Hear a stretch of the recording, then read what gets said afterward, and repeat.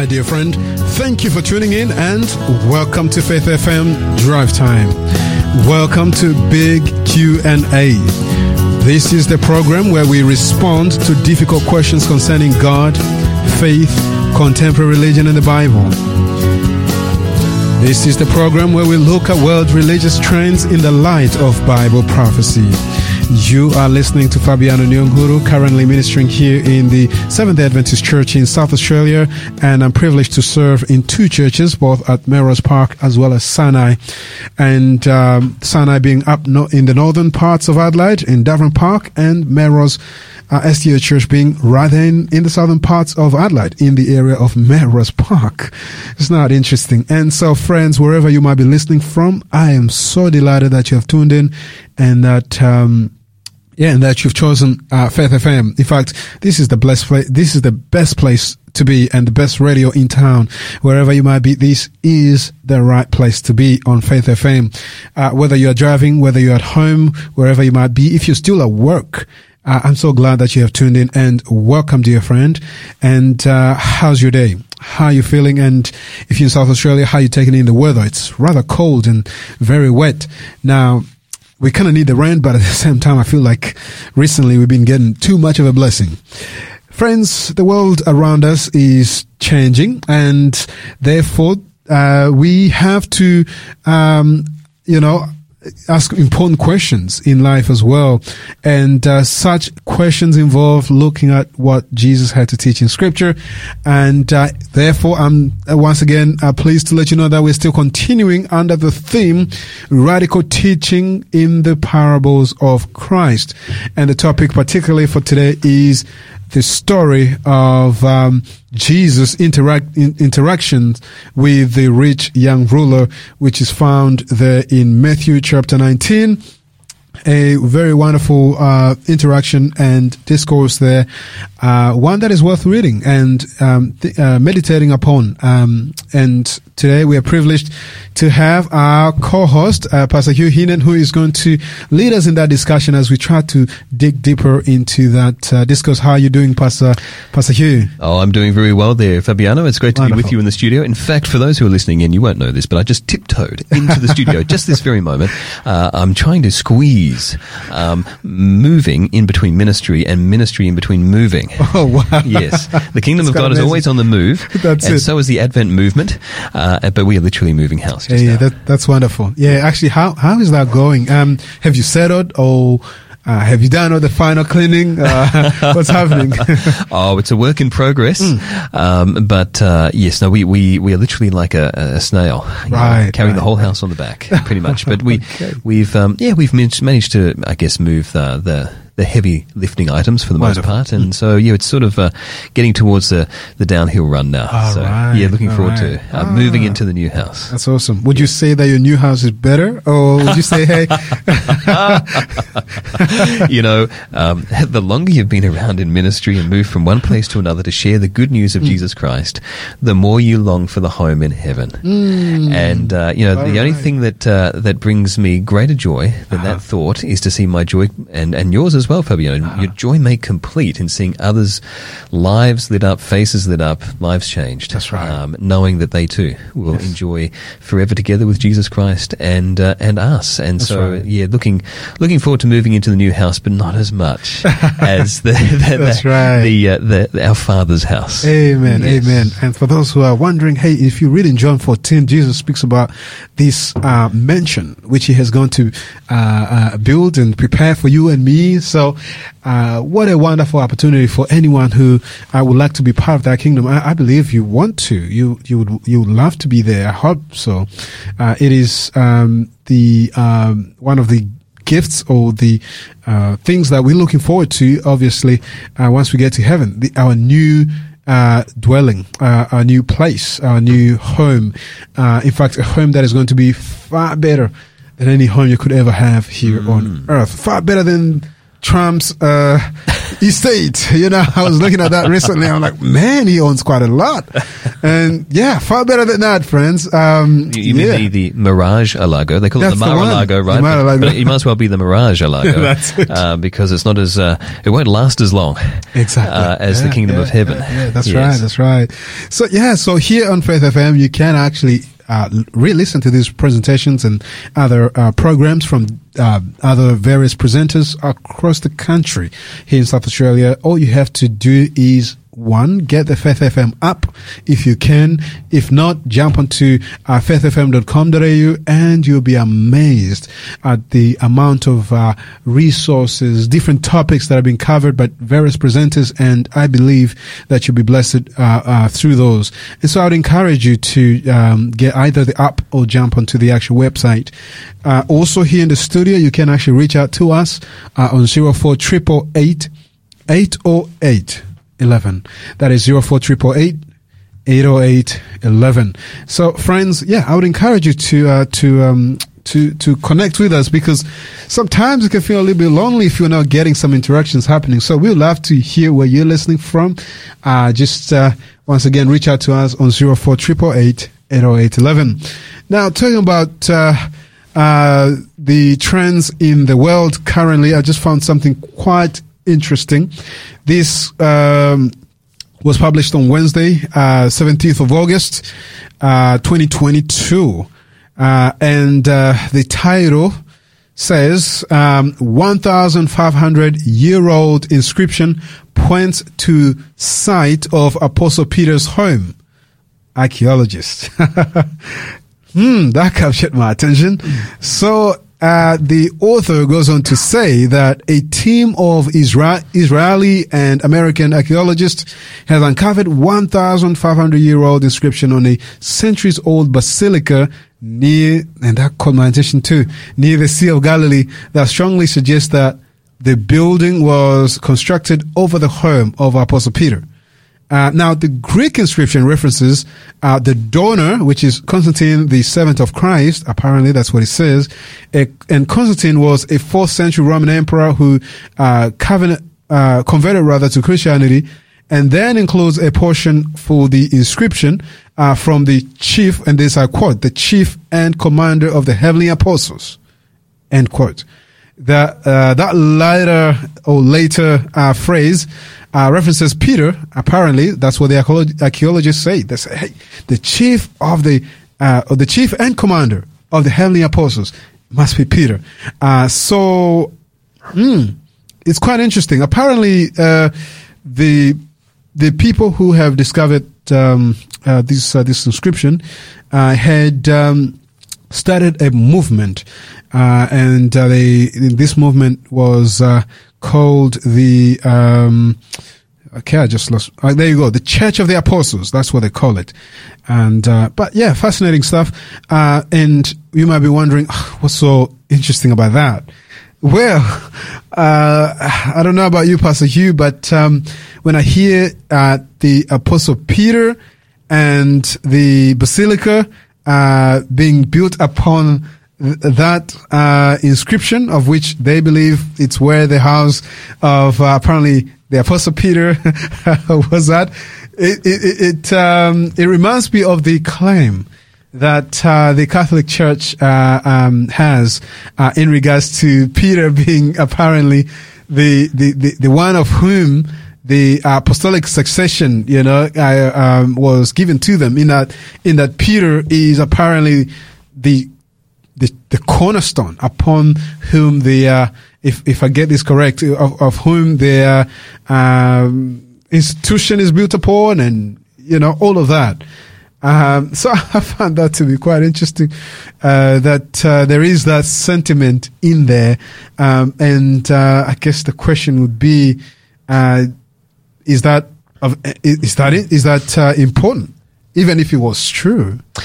Wow, that's a really good question there, Fabiano. I think probably the first thing we should note is that this is not the first time that there's been a finding in, and I'm assuming this is in Capernaum, or what would have been known as Capharnaum, which is, of course, referring not just back to the time of Christ, but back to the time of the prophet Nahum, right, and of the Old Testament. And so it's quite a venerable site, if anything. But if you do go forward to the time of Peter, of course, that was the base where Jesus was. What makes that place of Capernaum so important is the fact that that's where Jesus spent the great preponderance of his ministry, and that's where his local church was at, so to speak. You know, of all the churches that have been formed, that was the first, you could say, in a sense. But the truth of the matter is that there has been, and I don't know if this is the exact same site or not, but there has been a site that has been found some years ago that has been claimed to be the home of Cephas, or Peter, or Petros, if you like.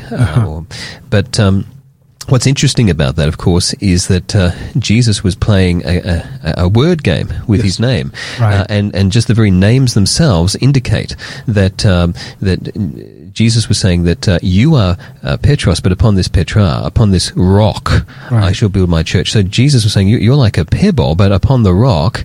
And if we could only be there and see stage left, stage right, we might have actually seen Jesus pointing to himself, saying, "Well, upon this rock shall the kingdom of heaven be built." And of course, there is no greater cornerstone, if we're going to use and utilize that term that was just referred to before, than the Lord Jesus Christ. No other foundation can be built upon than he. Exactly. But I think something else that should be pointed out here is, you said that inscription was from 1,500 years ago, or has been dated to that period. That's right. Which I think is very telling, because of course we're now then talking about a period that's 500 years after the time of Christ. That's right. And therefore it is somebody else's interpretation of matters at a period of time where already the church at Rome has declared itself to be the preeminent church. I'm not saying that in any pejorative sense at all. I'm just saying that in a historical sense. That's right. Amongst all the main centers of Christianity, it declared itself to be the preeminent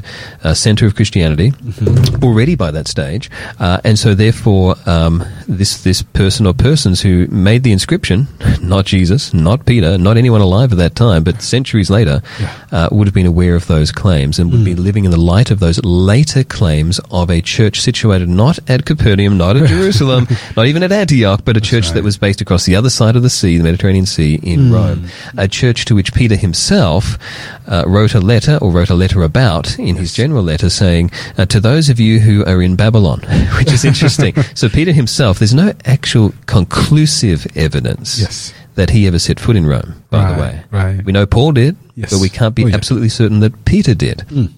And so Simon Magus, we think, may have, but certainly there's no conclusive evidence of Simon Peter doing so. But he himself wrote a letter to the believers in Rome, referencing Rome as being a place more akin to Babylon, old ancient Babylon, godless Babylon, and end-time Babylon, than to any center that could be considered to be the nerve center of Christianity, rather the nerve center of simply an empire. So anyway, just a few quick thoughts there in response to that, but I think the main point there is that this was written down not as scripture. This is someone's idea written down, if indeed it's what they found, 1,500 years ago, or 500 years after the time of Christ. And of course, we already have the scriptures well and truly hundreds of years before that time. That's right. And they made it clear that Jesus is the cornerstone. That's right. And that is fascinating. And just hearing, I guess, articles or reading articles like this, where certain connections are trying to be forged. It's just fascinating. But I guess that leads me to a thought of which we will be discussing under, and this is the idea of material wealth, associations, influences, and the place that they take in one's life, all of that, and really what should be important. And I think we might touch a bit on that in the subject of today, which is the story of Christ's interaction with the rich young ruler. But before we could pose any question that will lead us into the study, let us just have a short word of prayer. We'll take a break and then we'll launch straight into that. Let us pray together. Father in heaven, Lord, we want to thank you first and foremost that Jesus is the chief cornerstone, that he is the foundation of our church, and that he is the rock of whom we can, our rock, our defense, our fortress. And Lord, we want to thank you for Jesus and his mercy towards us, the redemption, the work there on the cross, and what he has done for mankind, in that he has snatched us out of the this wretched situation and the dark sin darkened world of which we find ourselves. And Lord, we want to thank you for this opportunity to discuss under this important topic about the interaction between Christ and the rich young ruler, and what we can learn from there, the challenges that we find in there. Lord, I just pray that your Holy Spirit would open our minds to hear and teach us something new. Help us to learn more of Christ and more of what we can actually take home as a takeaway message, so we may draw much nearer to Christ as well. This we ask in Jesus' name. Amen. Amen. Friends, let me inform you of a free giveaway that we have. This is once again a book that you love to have. We do have that prepared for anyone who would like to claim this. But I'll let you know soon, once I get to it. But just so you know, you will need this number 0488880811 once we get to announcing the free giveaway. So please don't go.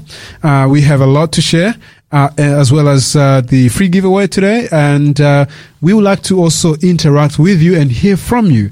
Where are you listening from? And what are your thoughts, especially on this topic of Jesus and the rich young ruler? I don't want to give away too much yet as to where we're heading. Hence, I'm just giving you the broad subject line there, the story of Christ's interaction with the rich young ruler. That's it. And so, friends, let's come to a song. And this is the song by Keith and Christy Getty and Ricky Skaggs. Interesting. It is the song Simple Living. I hope you enjoy it. And we'll be right back shortly. So please enjoy this beautiful tune.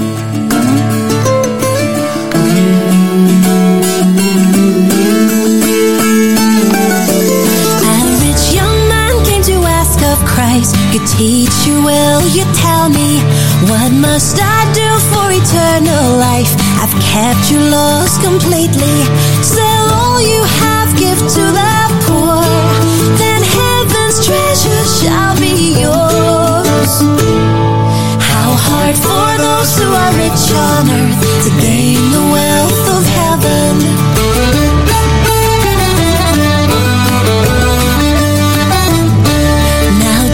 Sat by the offering gate as people brought their money. The rich, they filled the collection plate. The widow gave a penny.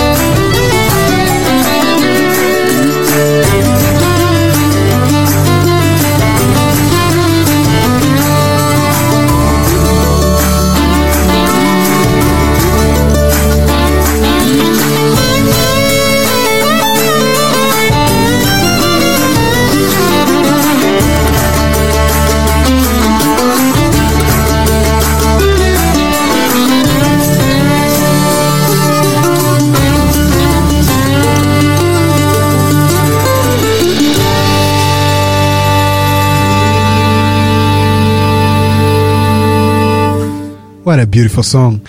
Thank you for tuning in once again. This is Faith FM Draft Time with Fabiano and Hugh here in the studio.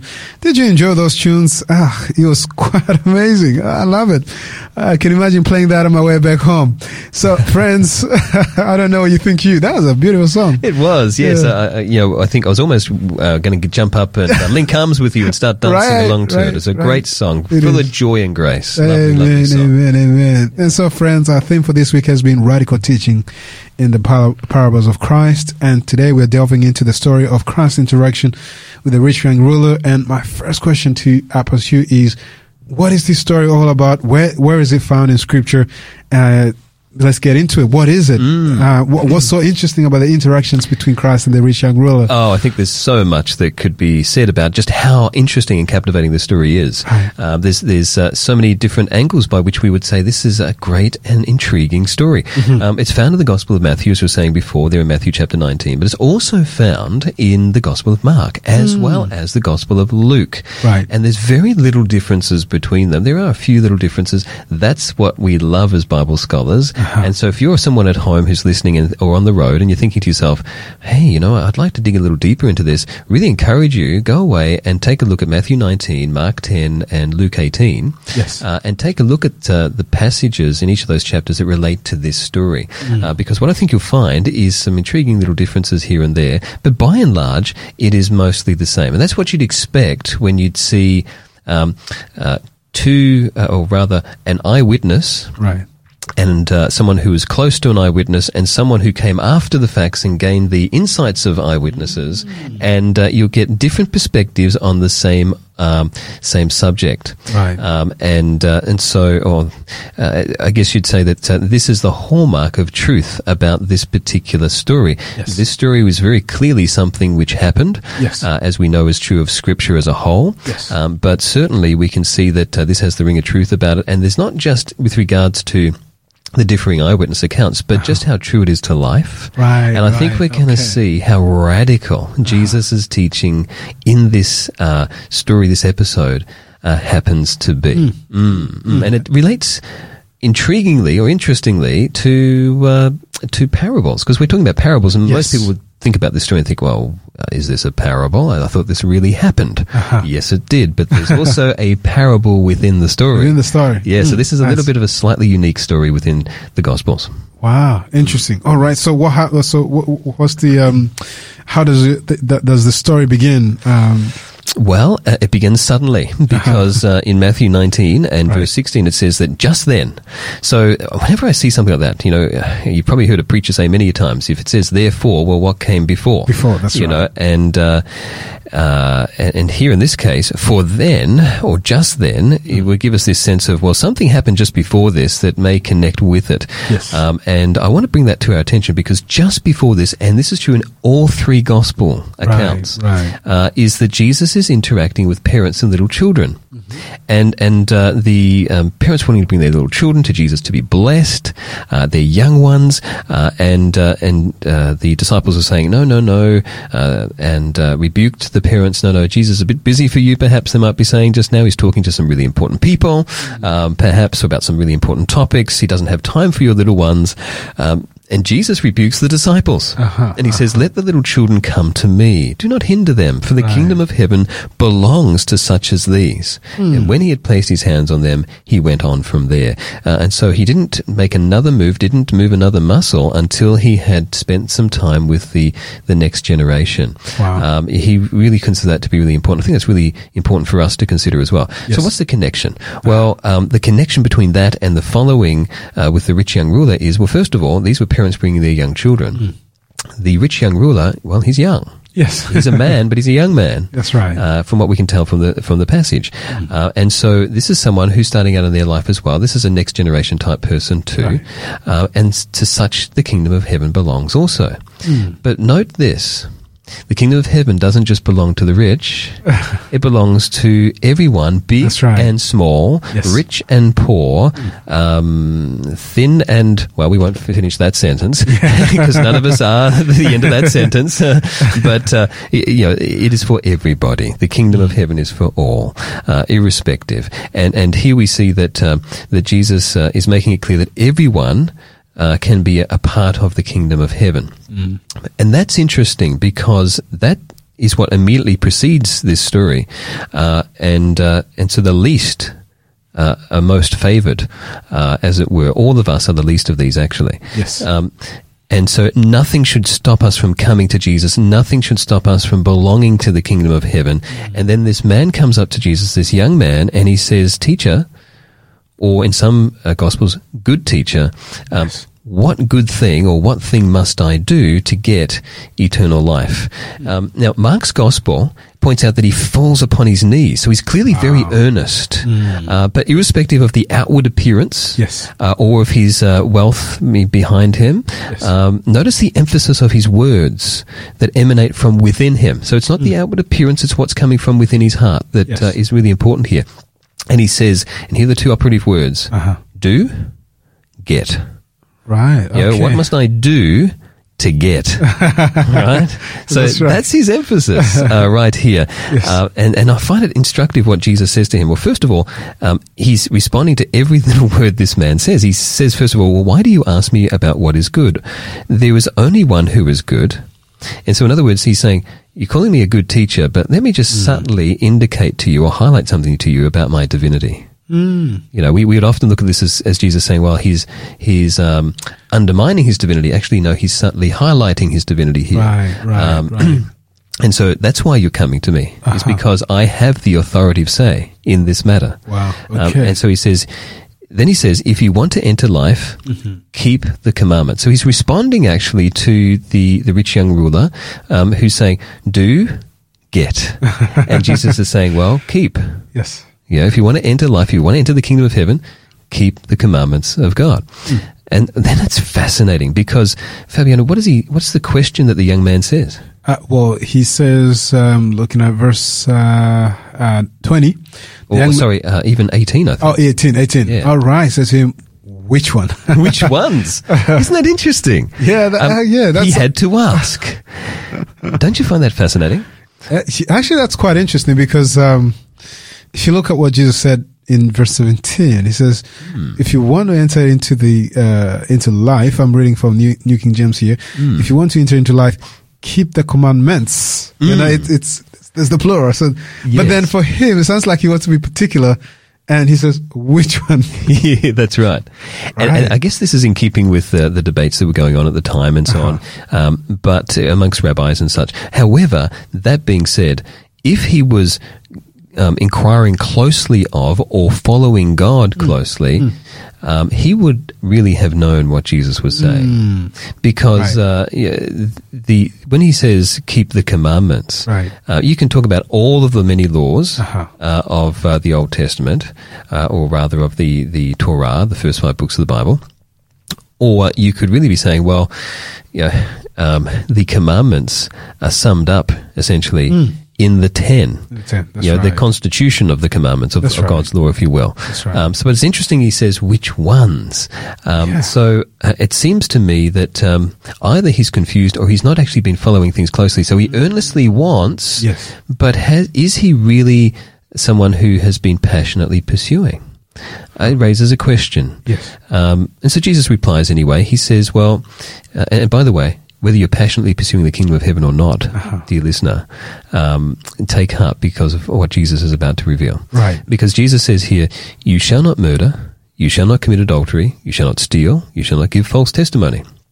Now, those are the 6th, 7th, 8th, 9th commandments. That's right, from the second tablet of the commandments. Yeah, that's right. And so they relate, of course, to relationship, isn't it? Between whom? Between people, isn't it? Yeah. So it's that lateral, horizontal interrelationships between human beings, between each other, within society.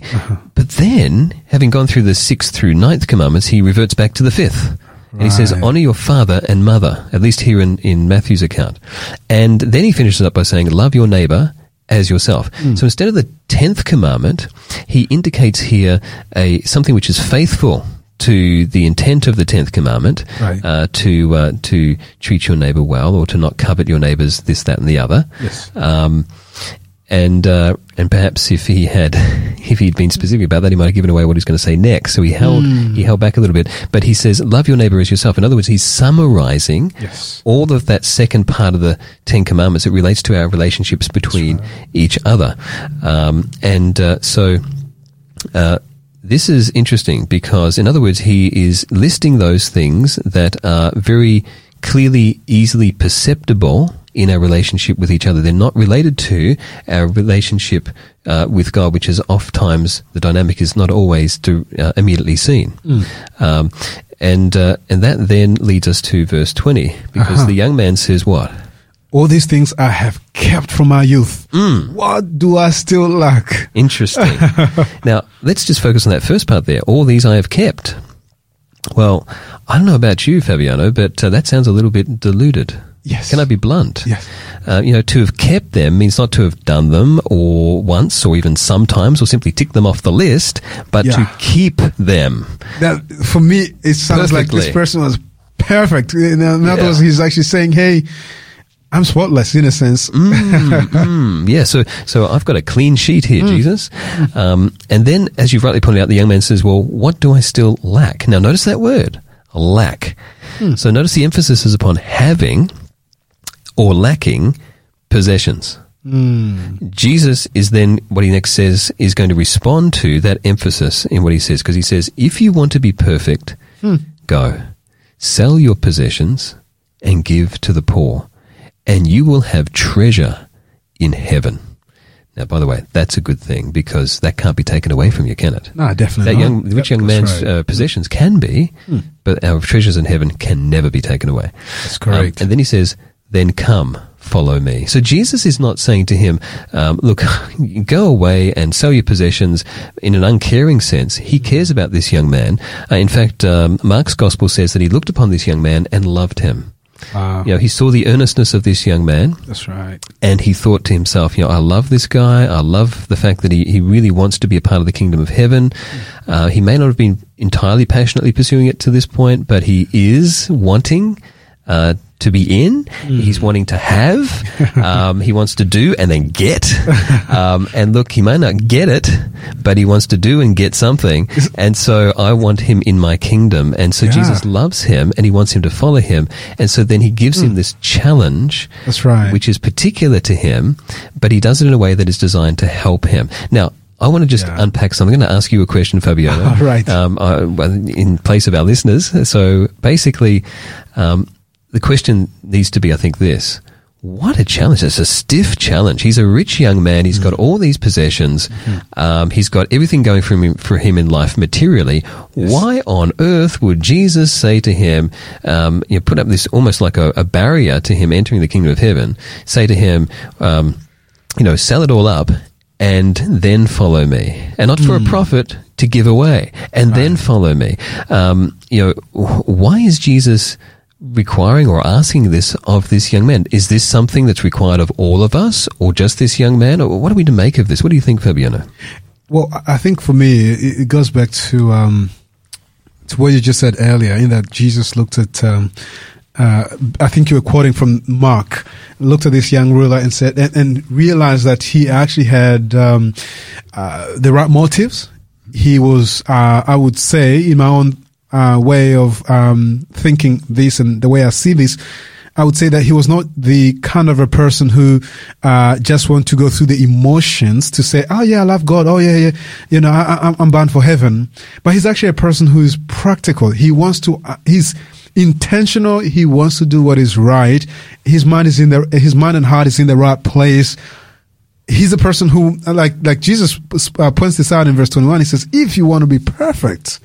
And so, in other words, he wants to make sure that he pleases God. I think God is then Jesus, aka God. Amen. So Jesus is actually now, I guess, in my view, hitting at the very root of all things, or of all emotions and desires and motives and all that, which is really at the heart. The root of all things is actually at the heart. And so Jesus is actually saying, okay, well, you are a rich young ruler. You've got it all. You have the right motives. Actually, you know what? Why don't you, let go? So let go of these things. Maybe Jesus could actually see that, that in his heart, though he had those right intentions, maybe there was that one thing there. And he said, hey, what? Then don't you just set yourself free from these things? And because after all, these things were given as a blessing, let them be a blessing then to others. Yeah. So I'm thinking that's maybe what Jesus is trying to get to here. The heart of the matter. The heart of the matter. I love that phrase. That's a great phrase that you've used there, because it's so true. This is a young man for whom, yes, he earnestly is wanting to seek out and have the kingdom of heaven and be a part of it. But there is a blockage. There is something that is hindering him. And in his case, it is his wealth that is doing so. Now, does that mean that everyone that comes to Jesus must give up all of their material wealth? Well, the answer to that is actually no. But if it is hindering you, if it is stopping you from taking a hold of something that is worth far greater than the paltry bit of gold and silver that you may have compared to the kingdom of God, then let it go and take a hold of the kingdom of heaven. Let go of what you cannot keep. And take a hold of what you cannot lose when you have Christ and you have eternity.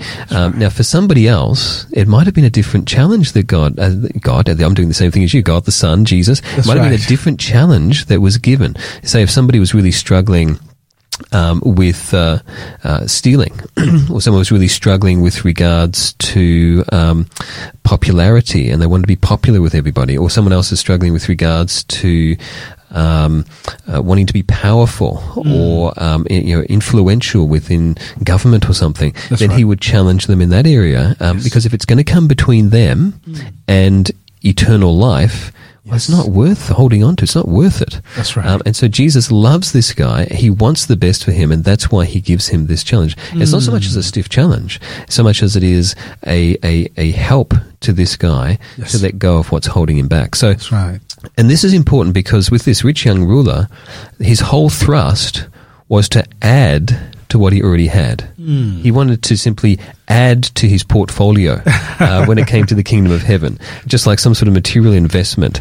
It wasn't to subtract from what he had, no matter that giving up what he ultimately cannot keep to gain, what he cannot keep to gain what he cannot lose. Or for the fact that, what shall it profit a man if he gains the whole world but loses his very own soul? Even despite that, he was really wanting to hold on to everything he had, even whilst adding to that portfolio, adding to it by adding the kingdom of heaven to it, like as if it was just simply another additional bit of wealth, if anything. So the whole thrust of what he was asking, if I do this, I'll get that. Yes. I have all of this, but I still lack something material. I need to add the kingdom of heaven to that mix, and I'll have everything I could ever dream of materially. And Jesus is trying to broaden his view a little bit more. And I want you to notice why we know that's true. Yeah. Because notice the purpose of selling his wealth is to give to those who don't have anything or simply don't have enough of what they need, let alone what they may want. Wow. And when that is required of him or asked of him, he balks. Yes. So therefore, he hasn't actually kept the commandments at all. Because the commandments that Jesus mentioned were summarized by love your neighbor as yourself. Well, he's not loving his neighbor as himself. He's loving himself as himself. He doesn't want to care for or love other people by giving to them of his wealth. He wants to keep it all to himself. So he actually has put self. Yes. He's actually quite a selfish young man in a way, and that is coming between him and the kingdom of heaven. That's right. Yeah. That's quite interesting. So this is actually to help him. It's not Jesus trying to dishearten him, but to help him overcome his particular encumbrance or hindrance. And as we said before, Mark's gospel tells us that Jesus heard and he saw his earnestness, he looked upon him and he loved him. So Jesus wanted to set him free from what was trapping him. Yes. He was trapped by his wealth. Maybe some of you who are listening today are trapped by thoughts of worthlessness. This is a man who wanted to retain great worth in the eyes of others. Well, maybe some of our listeners today have the opposite problem. Maybe you are feeling a lack of self-esteem, a lack of any kind of worth, and wondered where you can fit in society at all. And Jesus would come to you and want you to fill you up with something of greater value. Yes. Likewise, with this rich young ruler, he wanted to fill him up with something of greater value than silver and gold. Wow. It's something that money cannot buy. Amen. We'll come back and we'll probably pick up where we left off there, Pastor Hugh, and we'll look at what Jesus says immediately after that, and maybe see how that, I guess, relates to some of the challenges that we are going through today. But let me just come to a short break and introduce another song. And but before we play this particular song, I'd just like to remind those who are listening that we do have an awesome book, one that you should have. And this is the topic, rather the book, I should say, that I believe that you should have in your library, and a free offer. This is Kindness Living by Jeff. How would you pronounce Wehr? Wehr. All right, interesting. So it must be German. Maybe even Wehr, but right. Depends whether you want to say it Germanically or not, I guess. Okay, so before I can let you know how to get that free offer, keep this number. This is the number 0488880811. After the song, I'll tell you some more. So please do stick around, rather, and we'll be right back shortly. This program is made possible by the support of Adventist World Radio. Are you puzzled about where our world is heading? Are you searching for truth? Faith FM would like to invite you to Searching for Certainty, a free 8-part series at Melrose Park Seventh-day Adventist Church, 123 Edward Street, Melrose Park. Running every Friday and Saturday in August at 6 p.m. on Fridays and 3 p.m. on Saturdays, there will be free refreshments and you'll discover trustworthy answers to your big life questions. Remember, that's every Friday at 6 p.m. and every Saturday at 3 p.m. right throughout August at Melrose Park Seventh-day Adventist Church. To reserve your place, contact Fabiano on 0415 030 590. That's 0415 030 590.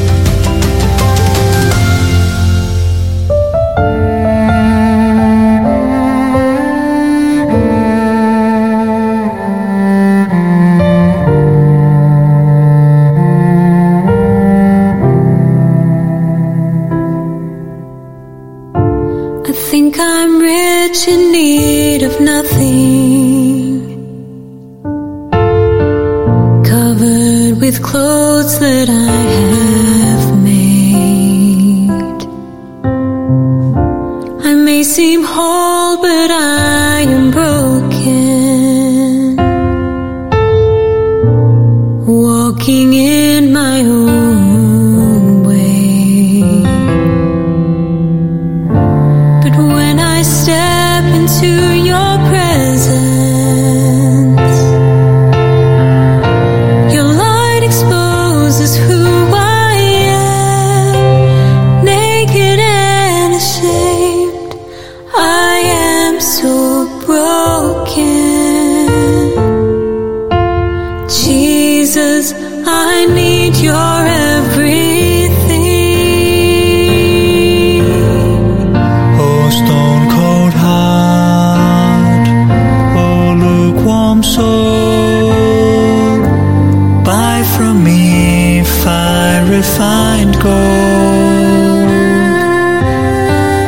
I'll clothe you in pure clothes of white and give to you my perfect sight. I love you.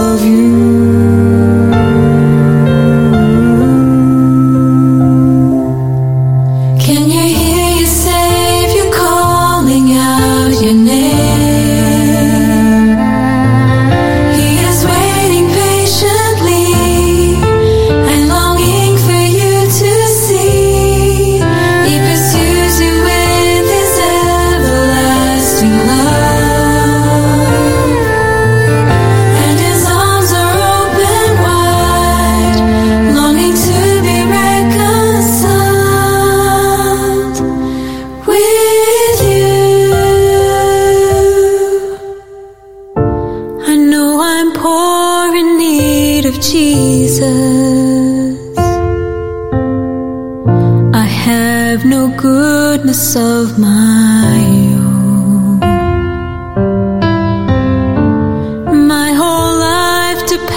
hands upon him, and my weaknesses he knows. And when I step into God's presence, he covers me with Jesus Christ, a new creation now. I am his child. Jesus, you are my everything. Jesus, you are my everything.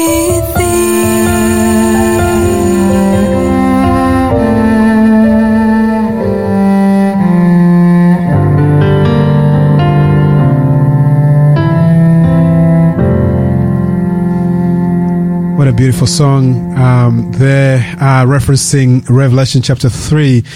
Even those who have accepted Christ as their Lord and Savior at times, in fact, most of the time, they are lacking in many ways. And here Jesus speaking to the church today, the church of the last days, I actually says, hey, you think you are all that, but you're actually not. You think you're clothed, but you're actually not. And, as Pastor Hugh was sharing, that a similar thought came to my mind as well, to say, hey, actually in life, and more so in the spiritual realm, it is the supposedly little things that are actually big things. And here Jesus is interacting with this young ruler, and this young ruler is wanting to do big things for God. What am I lacking? That kind of a mentality. Actually, and Jesus points to the seemingly small things. Small thing, the matter of the heart of the matter, the issues of the heart. And it is in those things, that seem to be little, that he starts wrestling with and struggling with. And we all struggle in the seemingly little things. In fact, someone not long ago said, actually, hey, when you look at our doctrinal beliefs, the teachings that, the teachings of the scriptures, the big things, yeah, we tend to understand. Oh yeah, no issues. But the seemingly small things, the things that touch our heart, we tend to wrestle there. So I found that to be quite interesting, that it was brought out in this parable and story as well, there, Pastor Hugh. But before we even delve much deeper, let me just help those who are maybe sitting on the edge of their seat waiting to claim this free offer by telling them that you can get a free offer by just sending the following code word, it's coming. That is SA68. All right. SA68. If you send that to the number 0488880811, the Faith FM giveaway bot will reply asking for the necessary details, and then we'll make sure that comes to you. Once again, this is Faith FM, the Draft Time Big Q&A with Pastor Hugh. So, Pastor, let me ask now, in this seemingly big things, small things, thing that I've just discovered there, what else does Jesus says, especially for those who are desirous to enter the kingdom of heaven? Yes, I think you're right. I think you hit the nail on the head there, really, Fabiano, because the truth of the matter is that there are some things that are small in the greater big scheme of things that we let get in the way of claiming the great things that God wants for us to have and to enjoy. Right. And so, to give you an example of that, in this story here, clearly this young ruler, this rich young man, was valuing his wealth, or valuing material things more than other people, but also more than God, and more than the very thing he was claiming he wanted to have, the kingdom of heaven. Right. And that's what kept him from going in to the kingdom of heaven at this point in the story, at least, because when he heard Jesus say this, he went away sadly. So he was wanting to grasp onto this, what little he had. If only he knew how much he had, even though it seemed like a lot, was little compared to what God was willing to offer. Yeah. And that's not just true if we're talking about material wealth, but about other things in life, the things which are little compared to the great that God wants to give.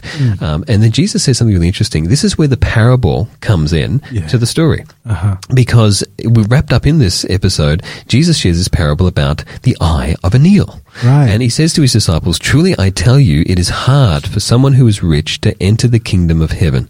Again, I tell you, it is easier for a camel to go through the eye of a needle than for someone who is rich to enter the kingdom of God." Now, what is that really saying? Well, what it's saying is it's hard to enter the kingdom of God, or it's hard when you want to fit seemingly through a tight spot. You can only fit through a tight spot if you're not attached to a whole lot of other items or possessions to yourself. So, when I was younger, I had a few instances of going spelunking or caving. I was going to ask what you Yes. And when I did that, if I had to get into some sort of tight spot, I have to take off anything that could snag me underground and leave me trapped there. Right. Immobile, unable to get out, unable to go forward, unable to go back, just trapped. And likewise, in this example, Jesus gives us an example of an oversized creature, in this case a camel, with its lumpy humps protruding out from its main body, going through a tight spot. Right. And so Jesus is saying that if we want to enter into something so wonderful as the kingdom of heaven, there's a few things we're just going to have to jettison, a few things we're going to have to let go of, that if we the more we grasp a hold of them in our hand or into ourselves, the bigger we become, the more of a focus on ourselves, and the bigger we become, and the smaller the kingdom of heaven becomes, and we just can't seem to fit in or fit through and into the kingdom of heaven. So there's a few things we need to let go. Yes. Indeed, at that time, it was claimed that there was a needle gate, or the eye of the needle gate, and that there's this gate in Jerusalem which opened a great big gate in the day, but after the main gate was closed, there was a smaller gate at night. Right. And a camel could not pass through the smaller gate for security purposes unless it had stooped down and had all of its baggage removed.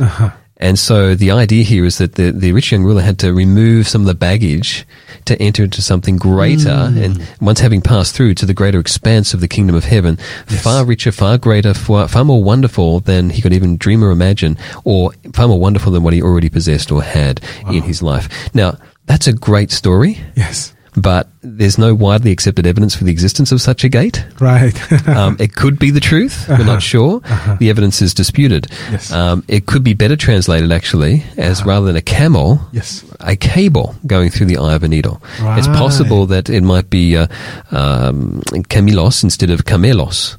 Okay. That's how close the two words were in the Greek. Right. But either way, I don't think it overly matters as such. But the disciples' reaction, I think, tells us which one it probably is. And that is because they're so greatly astonished and say, who can then be saved? Yes. And so I think Jesus was actually using the example of a camel. Because how can a camel ever go through the eye of a needle? A cable maybe can be reduced down in some amazing way, but a camel never could. And so Jesus, though, even though that's impossible, Jesus then looks at them and says, with man, this is impossible. Yes. But with God, all things are possible. Wow. And then Peter says, well, we've left everything to follow you.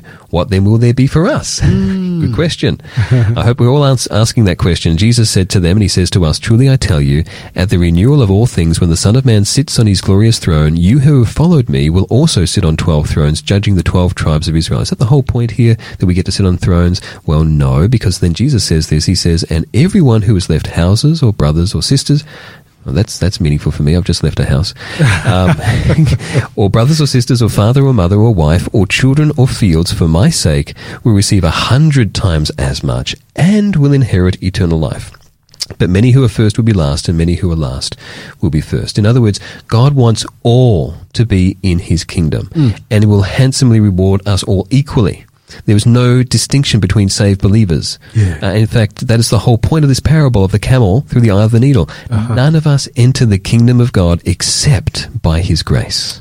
Amen. Indeed, this parable, get this, was used, and sometimes Jesus would do this, it was used before his time to refer to God being willing to do, just like the rich young ruler said, what must I do to get eternal life? This is actually a parable that was used even before Jesus. To indicate what God is willing to do, whatever it takes to make it possible for us all to enter into God's kingdom.